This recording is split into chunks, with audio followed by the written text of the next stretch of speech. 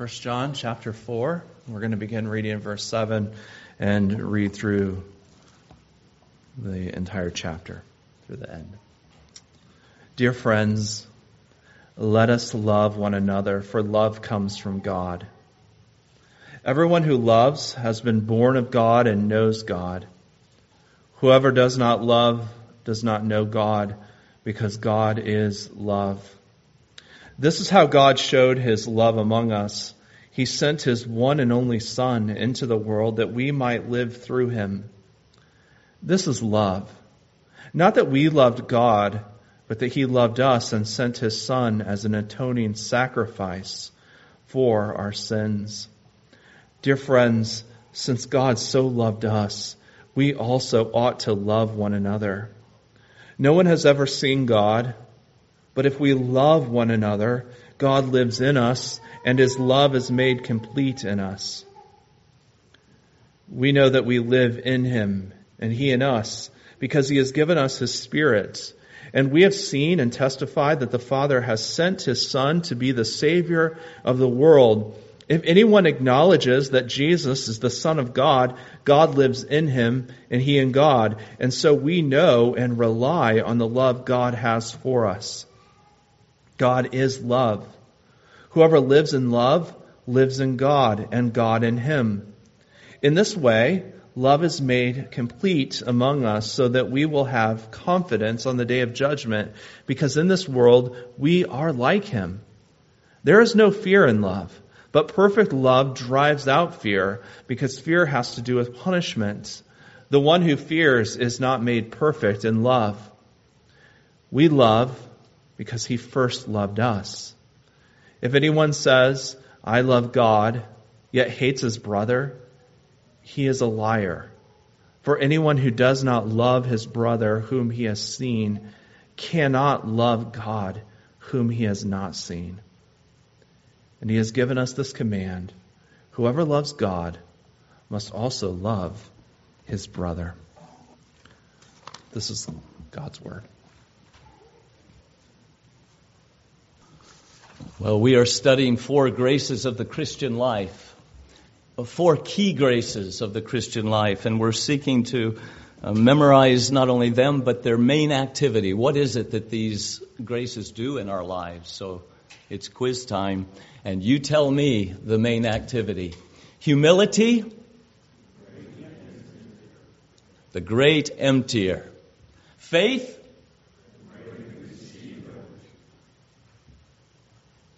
love, and hope. Now those last 3, faith, hope, and love, are often found together in the Scriptures and are seen as chief graces. And we've added humility to that because that is the soil out of which all grace grows. Now this morning, so there we have it. The 4 graces, and this morning we're moving on then to love the great giver. That means we're halfway through this series. So let's keep growing downward in humility, upward in faith, and now outward in love, a love that gives. Now, in our study on faith, we went to the faith chapter, Hebrews chapter 11, for some of our instruction on what faith is and what faith does. Is there any chapter in the Bible that might rightly be called the love chapter? Well, you're smiling. 1 Corinthians 13. It's all about love. And so that might as well be called the love chapter. Pastor Jason recently took us through that in our afternoon luncheon services, and so we'll not be preaching through it. I just want to draw your attention to the last verse, 1 Corinthians 13:13, that you're very familiar with. And now these 3 remain: faith, hope, and love. But the greatest of these is love. Love. Why is it the greatest? Well, we've mentioned that it's the greatest because it lasts the longest. Faith will one day be turned to sight. Hope will one day be turned to fruition. But love will just go on and on. Through the endless ages, there will be love. Indeed, Jonathan Edwards called heaven a world of love. But this love doesn't wait until heaven. This grace begins in the heart of God's children here and now. It's one of the chief graces of the Christian life. Right here, right now, in this world without love, a world that is hating and being hated, God has a people who are experiencing His love in a life-transforming way that has made them and is making them more and more a people who love, a people known by their love. So true is that the Apostle John can say, this is how we know who the children of God are. They love. The Lord Jesus said it on the Sermon on the Mount, love your enemies, that you may be sons of your Father in heaven. He loves His enemies, and so do all His children. The Apostle Paul, now about brotherly love, he writes to the Thessalonian church. We don't need to write to you because you yourselves have been taught by God to love one another. Do you know that's a lesson that God personally teaches every one of His children? To love one another. We don't need to write you. God has taught you to love one another. And that's why it's found in all of His children, because God knows how to put love in the inward parts and to really teach us to really love. Jesus says they will all be taught of God, speaking of His children. Every one of them taught by God, and one of the first lessons He teaches us, and that He just keeps teaching us all our life long, is to love one another. And so Paul says to the Thessalonians, you don't need me to write to tell you to love one another. You've been taught by God to love each other. And in fact, you do love all the brothers throughout Macedonia. Yet we urge you, brothers, to do so more and more. So the best that I can do for you who have been taught by God to love one another is simply to urge you to do it more and more, even as we seek to grow in every one of these graces, more and more. So what is the main activity of love? Well, it says it's the great giver, and that's not hard to see in the Scriptures, is it? Some of our favorite verses of the Bible show this. John 3:16, for God so loved the world that He gave. And the measure of His love was not to be found in us, but to be found in the one He gave, His one and only Son He gave, that whoever believes in Him might not perish, but have everlasting life. Favorite verse of many of you wives, Ephesians 5:25. Husbands, love your wives, just as Christ loved the church and gave Himself up for her. Galatians 2:20, I live by faith in the Son of God who loved me and gave Himself for me. So just as real saving faith, as we saw last week, is not something dead, but active. It does things. It expresses itself. Even so, all real love is active and gives. In fact, love's very nature is to give. Love delights to give. Love's heartbeat or impulse is to enrich others by giving of oneself. So love cannot not give. Can I say that again? Love cannot not give. That's what love does. That's what love is, the impulse to give. Any more than the Son cannot not give to us here on earth. Its very nature is to be constantly giving off its light and heat and energy. It can't help doing so. It can't keep it in. It's the sun, after all. And that's its nature. To burn, to give. Even so, wherever God's love is found, whether in Himself or in His people, it will be giving. It will be diffusing. It will be spreading outward to others. On my bedstand is a diffuser. It's just a little container holding about a cup of water. You can put a little peppermint oil in there if you like, or other oils. Why is it called a diffuser? Because it diffuses. It dispenses. It disperses. It distributes. It spreads. It gives out all that's on the inside of it. And so little droplets are scattered all to all in the room. And that's love by its very nature. It can't stay bottled up inside. No, it must give itself to others. By nature, it's diffusive. It's spreading. Now that's what we mean then when we say that love is the great giver. It is ever giving. That's the nature of love.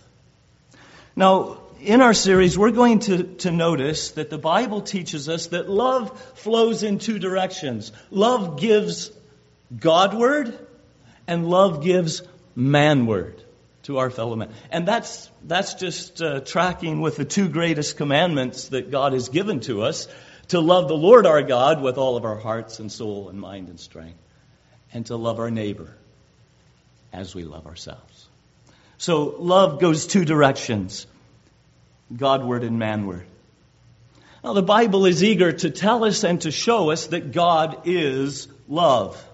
We read it in 1 John chapter 4, verses 8 and verse 16. So any worthy study on love must begin here with God's love. He's the fountain, the source of all love in the universe. And did you know that God's love flows in the same two directions, Godward and manward? And we may not think much of the former, of God's love Godward. We're always thinking of His love manward. But we need to think of His love Godward for many reasons. Long before there were people to love. Before God ever created the heavens and the earth, Adam and Eve. Forever and ever, without beginning, this one God has existed in three persons.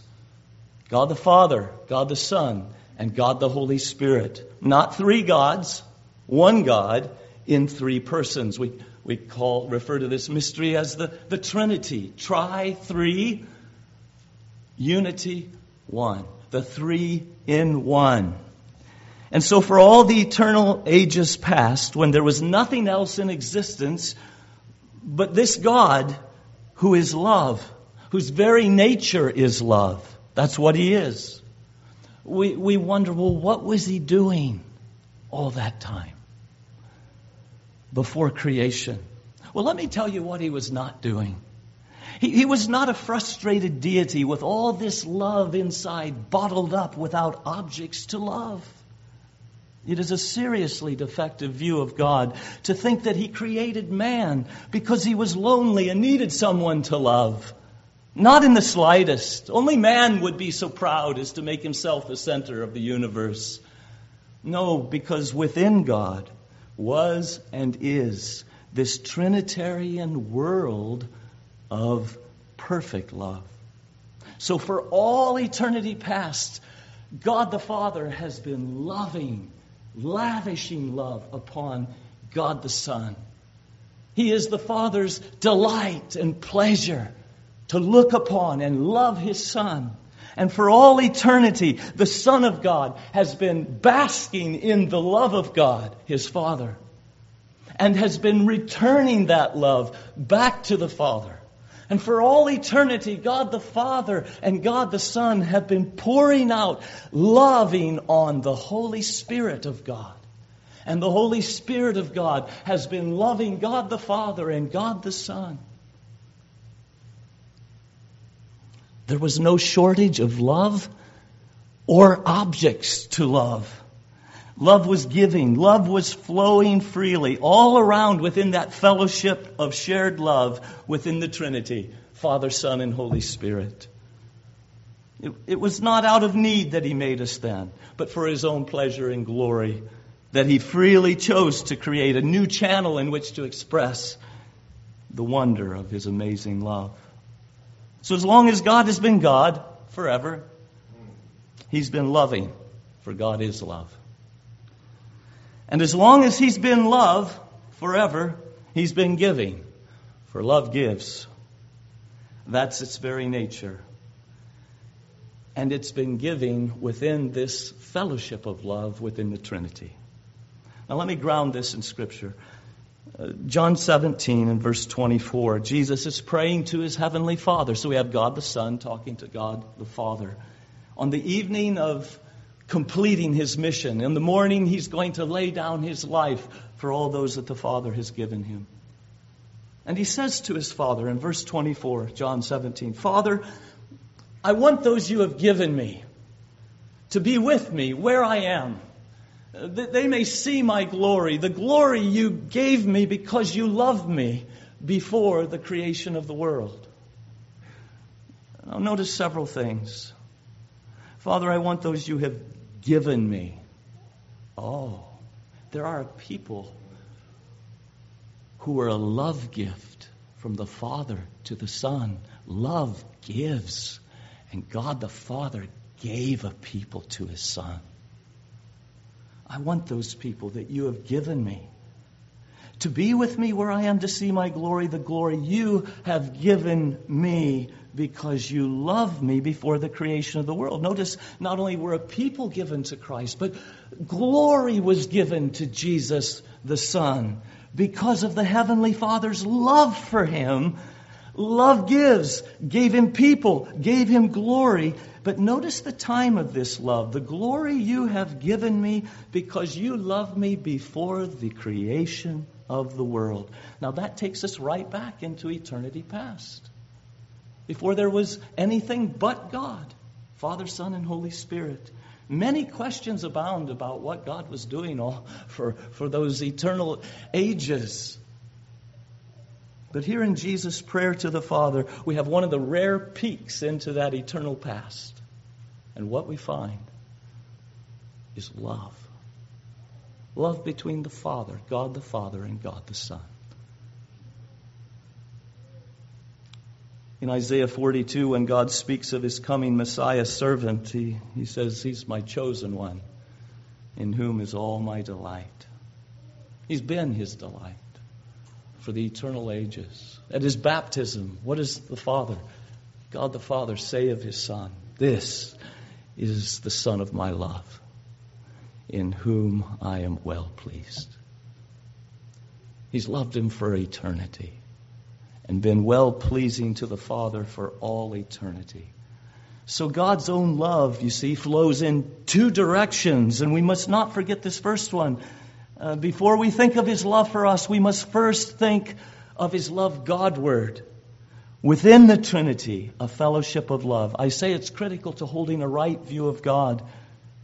God is no self-centered, preoccupied with self, being turned in on himself, the essence of selfishness. No, there's this wondrous outflow of love within the Godhead, between the Father giving to the Son to the Father to the Spirit to the Son, all around, love all around, giving.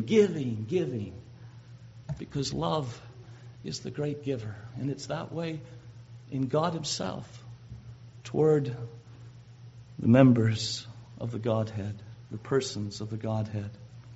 But then we think of God's love flowing manward. Well, that there is even such a thing as man is evidence of God's love. For God the Father, God the Son, and God the Holy Spirit took counsel together, and they decided to create a universe with man, male and female, made in his own image, is the crowning work of creation. You remember Genesis 1:26 and 27. He says, let us. That's the counsel. Let us make man in his own image. There's the Trinity of love, deciding to create mankind.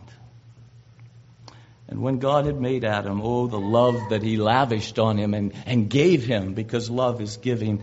He gave him a wonderful world of delights to live in, with noble work to do in the paradise, the garden paradise.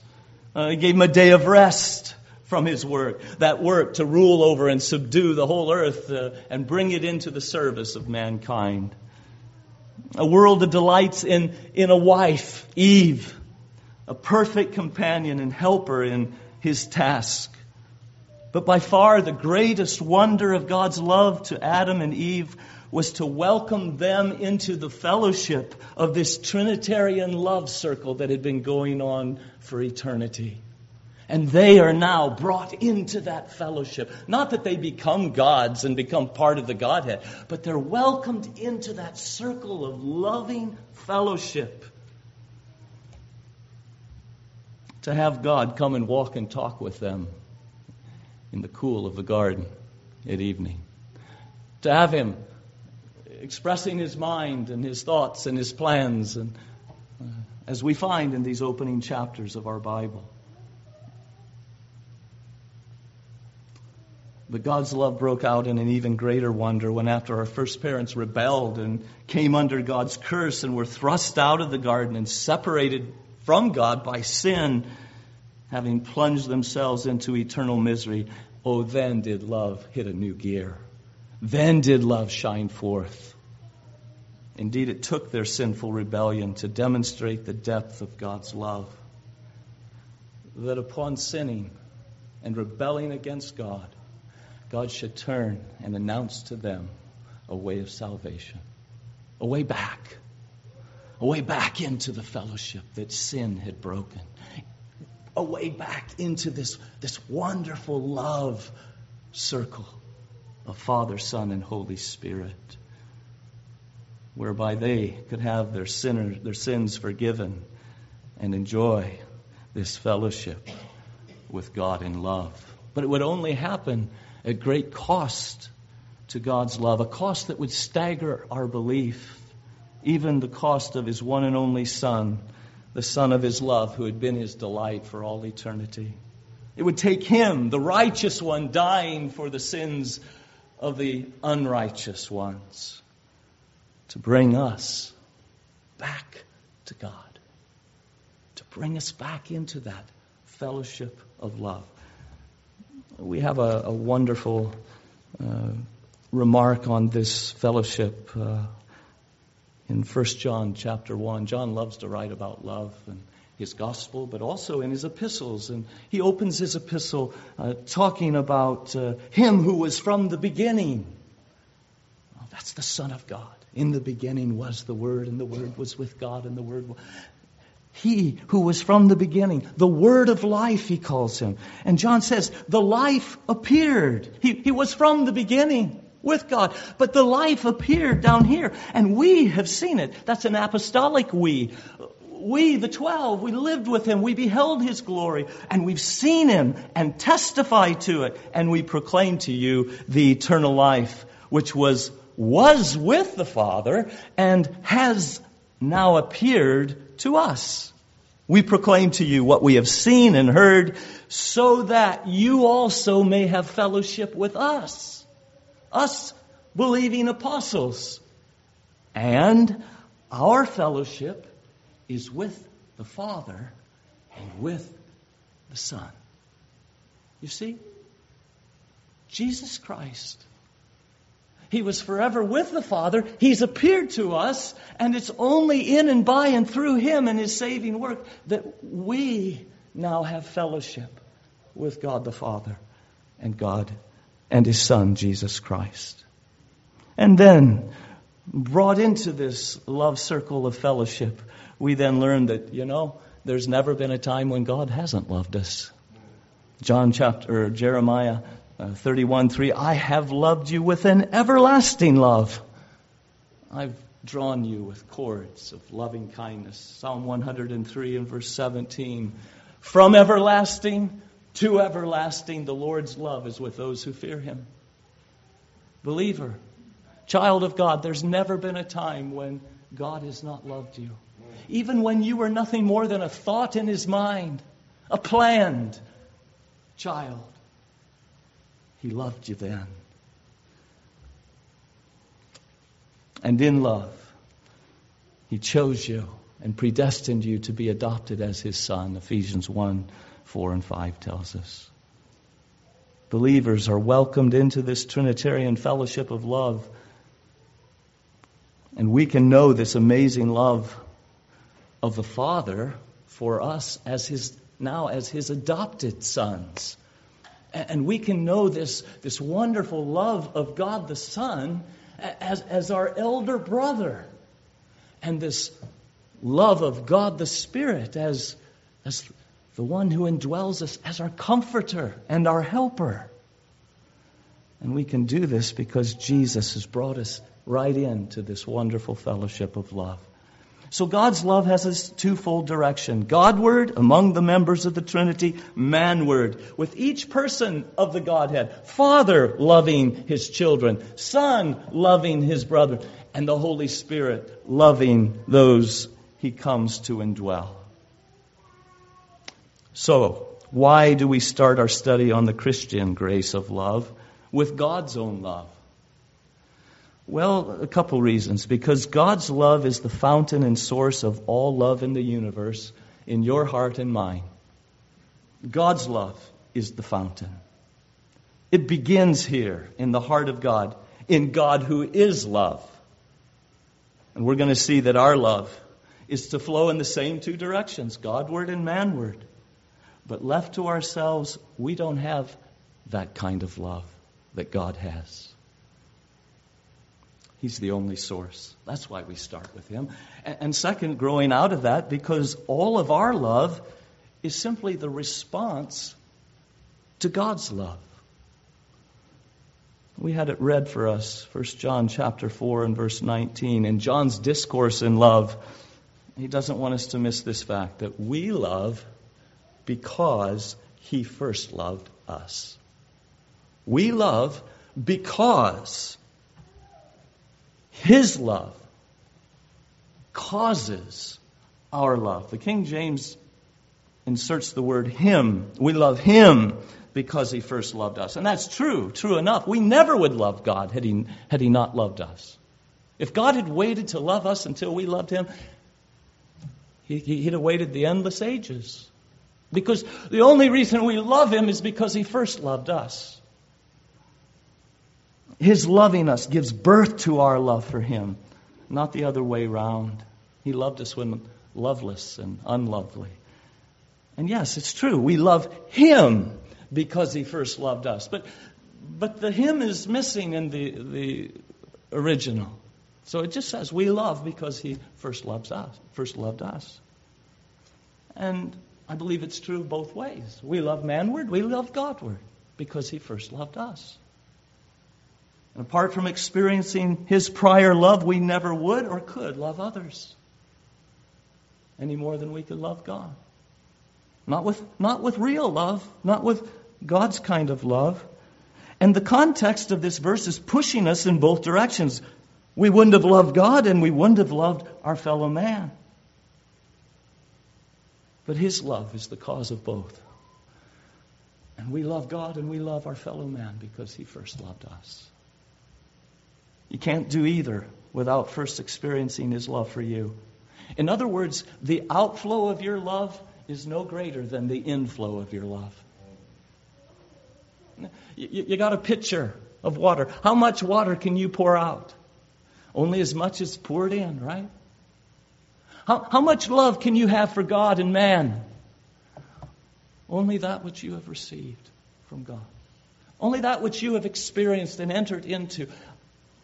The inflow of love determines the depth of your outflows, your giving of love. That's why we begin our study on the grace of love with God's love. It's the source of ours. Ours is simply the response and result of His prior love for us. That means if I am suspicious and doubting God's love for me, then my love for Him and for you all is going to suffer. It has to. I have no love but what I receive from Him. And if I'm suspicious of that love and not living upon that love, I won't have that which to give you or back to Him. And conversely, the more I'm basking in the warm sunlight of God's love for me, the more my heart will warm to love Him in response, and to love you in response to God's prior love. So, application, when your love for God is growing cold, with no holy heartburn for Him, so, no longer amazed at God's love. Or when your love for others is wearing thin, and you're giving little and you're demanding much, it's a warning light on the dashboard of life, blinking. Check the engine. Check your heart. Have you been drinking deeply of God's love for you? Have you been swimming in the ocean of God's love, or dragging yourself along the dry desert of this world where there is no love? Unimpressed, underwhelmed, unamazed, unmoved by God's love. Oh, it's then we must get to the cross. Because the cross is the grand demonstration of God's love. For God demonstrated His love for us in this, that while we were yet sinners, Christ died for us. So there are many places to see the love of God, but here's the grand demonstration for all time. Romans 5:8. Get to the cross if you would see and taste and drink in the love of God for you in Jesus Christ. And so it's then, when my love for God and man is dimming, that we must get to the cross. Lead me to Calvary and leave me there. Leave me there until, from the heart, I can say, I stand amazed in the presence of Jesus the Nazarene. And I wonder how He could love me, a sinner, condemned, unclean. Oh, how marvelous, how wonderful is my Savior's love for me. That's where love begins, folks. Love for Him, love for others. Jesus, keep me near the cross. That beautiful, that terrible cross. Keep me near until once again my heart burns under the spell of God's love. You see, we simply don't live right and love right unless we're regularly being filled with God's love for us. Unless it's melting our hearts and holding sway in our hearts. So to be growing in the grace of love, we need to ever be going deeper into God's love for us to understand more of the width and length and height and depth of the love of God. So let's just, in the time remaining, just step into this Trinitarian love at Calvary. Consider, child of God, God the Father's love for you there. Having loved you from eternity past, choosing you, predestining you in love to be adopted as His children, to be one of His holy people, He then showed His love among us by sending His one and only Son into the world that we might live through Him.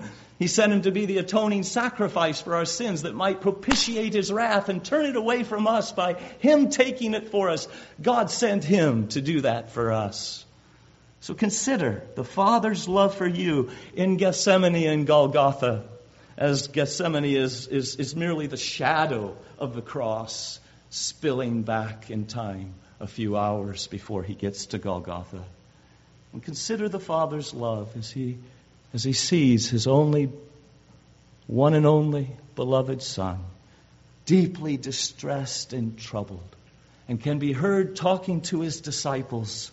My soul is overwhelmed with sorrow to the point of death.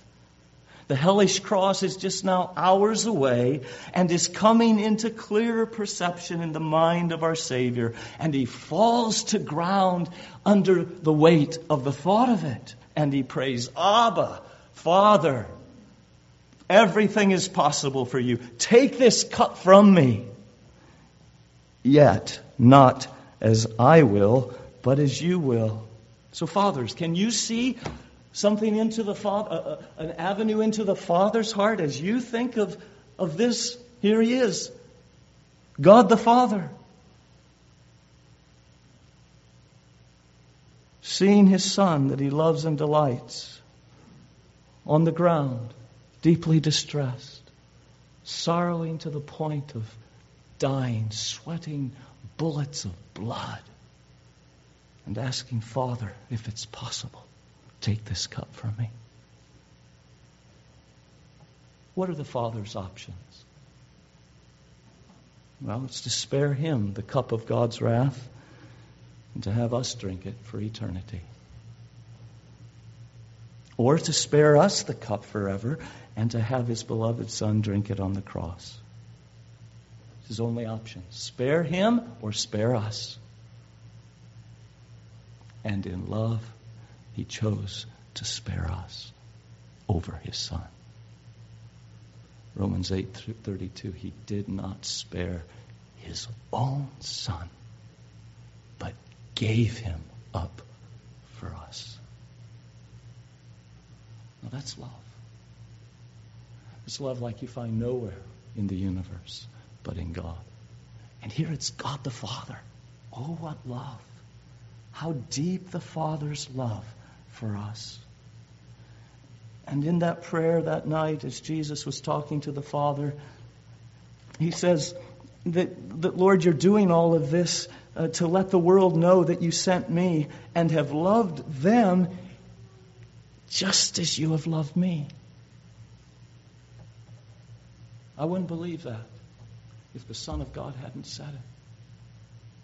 To say that God the Father loves us, his adopted sons, just as he loves his one and only Son. What more could he give to convince us of his love? He had nothing better to give. He emptied heaven of its choice gift. So we think of Calvary from the perspective of God the Father, and we see love pouring out upon us there, choosing to spare us instead of his own Son. But then think of it from God the Son's perspective, and think of his love for you there. Think of his love there in Gethsemane as he felt this upcoming terror of the cross, of being crushed by God's infinite wrath, abandoned by his Father, forsaken, left alone, without any felt support of his love. And he cries out, if there's any other way, Father, please, please. But if not, your will, not mine.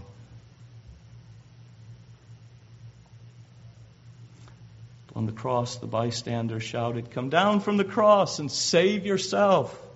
Jewish religious leaders mocked his claim to be the Savior. He saved others? Ha! He can't even save himself. Let this King, this Christ, this King of Israel then come down from the cross that we may see and believe. Okay, what are the choices? What are the options for the Son of God? Well, save yourself. Save yourself. Which he could have done with a word and called 10,000 angels and destroyed the world and saved himself. But if he saves himself, then we're lost forever in hell. So it's either save yourself or save them. It's only options. And it was because he so loved us that he chose to save us over himself. The Son of God loved me and gave himself for me. What more did he have to give? Himself. What love? To take my hellish cross and give me his heaven. And Octavius Winslow said that he loves us the same today. So much so that he would do it all over again if it was needed. Blessed be God, his once for all death was sufficient to satisfy God's wrath and to win heaven for all who trust in him. But the point is, his love is still as strong today as it was that day when he chose out of love to save you instead of himself. Love divine, all loves excelling. Greater love has no man than this, that a man lay down his life for his friends. And you are my friends if you do what I command. And he laid down his life for us when we were enemies and made us his friends by his loving sacrifice. And then there's the Holy Spirit's love for you.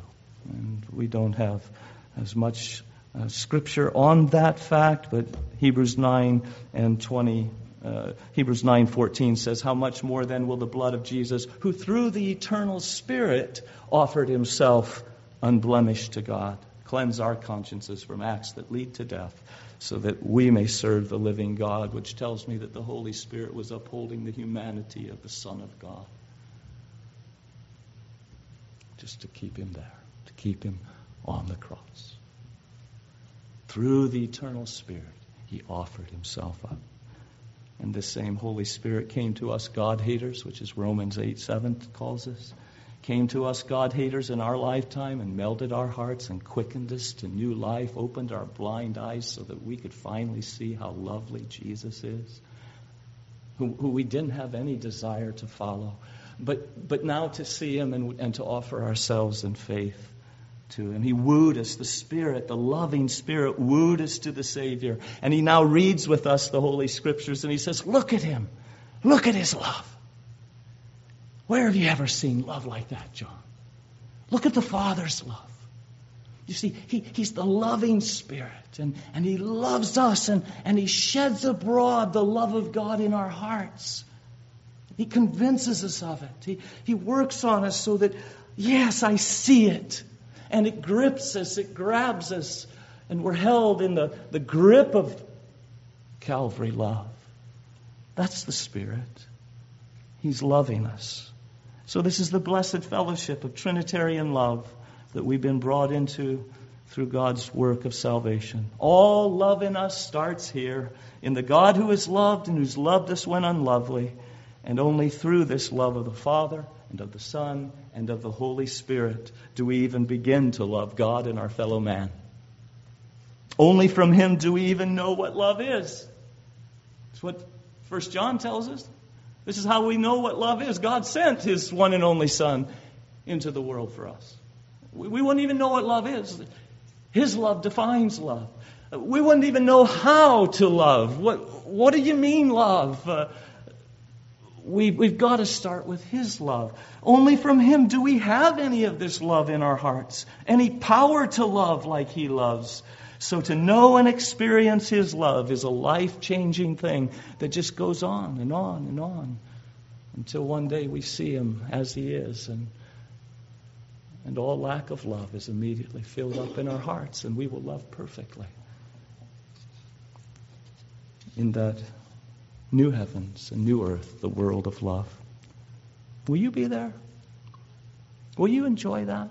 I mean, you've lived in this world that's hating and being hated. Will you be in that place where there's nothing but love? We'll come to Calvary and see God's love in his bleeding Son. Trust in him. Repent of your sin. You have been bored with that love. You have yawned at that love. You have been so underwhelmed by that love that you've walked past it year after year. Oh, repent of such evil. This is the greatest love in the universe. Repent that it meant nothing to you. And look again at that Savior. And be drawn this morning. Come to him this morning and cast yourself, throw yourself upon his love. He turns none away that do. The Lord's love was very evident this week in our family, and I'll close with this. Well, on Monday, Julie had an ultrasound, my daughter Julie, and it revealed 2 areas of concern in the little boy that she's carrying. And it seemed that the little guy's heart was not functioning properly, as well as other problems. But that was the problem of her firstborn, Maya, that had her in the hospital for 6 months when she was born, and open heart surgery and all the rest. And so we couldn't help but think, oh no, does this little guy have what she has? So they got her into a specialist this Thursday for a closer look of what was happening. And I was at home, and she called with the results. And I must tell you, I was holding my breath, bracing for the worst. And then she said, Dad, there's nothing wrong. His heart, all 4 chambers are working perfectly. Everything's where it should be. I mean to tell you, that brought me down. God's love. He remembers that we're just dust. He knows our frame. He knows how much trial we can take. And He measures out our trials accordingly. So great His love. I just had to get out of the house and walk and thank Him. But I want to tell you, never did I feel thank you to be so hollow. So inadequate. I was so overwhelmed with His kindness, His love, and thank you. Yeah, okay.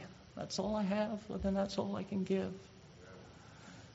We can't pay Him back, but I felt so thankful that the words sounded so insufficient. As I poured out my thanks to the Lord, I thought, John, if such temporal mercies move you to love that God, should you not be like that every day? You are on death row. You are a sinner under God's judgment. You had everlasting weeping and wailing and gnashing of your teeth to look forward to the moment you died. And Jesus so loved you that He said, I'll take it instead of you. I say, why am I not melted in thankfulness and gratitude at that love and loving Him in return like I was for this precious temporal mercy? Oh, these are everlasting mercies that are all of ours who are in Christ. And Isaac Watts, when he surveyed that wondrous cross and the love that he saw on that cross, he said, were the whole realm of nature mine, that were a present far too small. I felt my thank you was so small. And Watts says, when I survey the wondrous cross, I feel like if I owned the whole universe, that would be a present far too small. Love so amazing that I see there. Love so divine that I see there. Demands my soul, my life, my all. My all. So let's give Him our all. Let's give Him our love. Let's dwell on His cross. Let's let His love fan ours. We want to close by singing of that love. Here is love. Here is love at Calvary's cross. Stand with me as we sing it. And let's pour out our love to our Savior.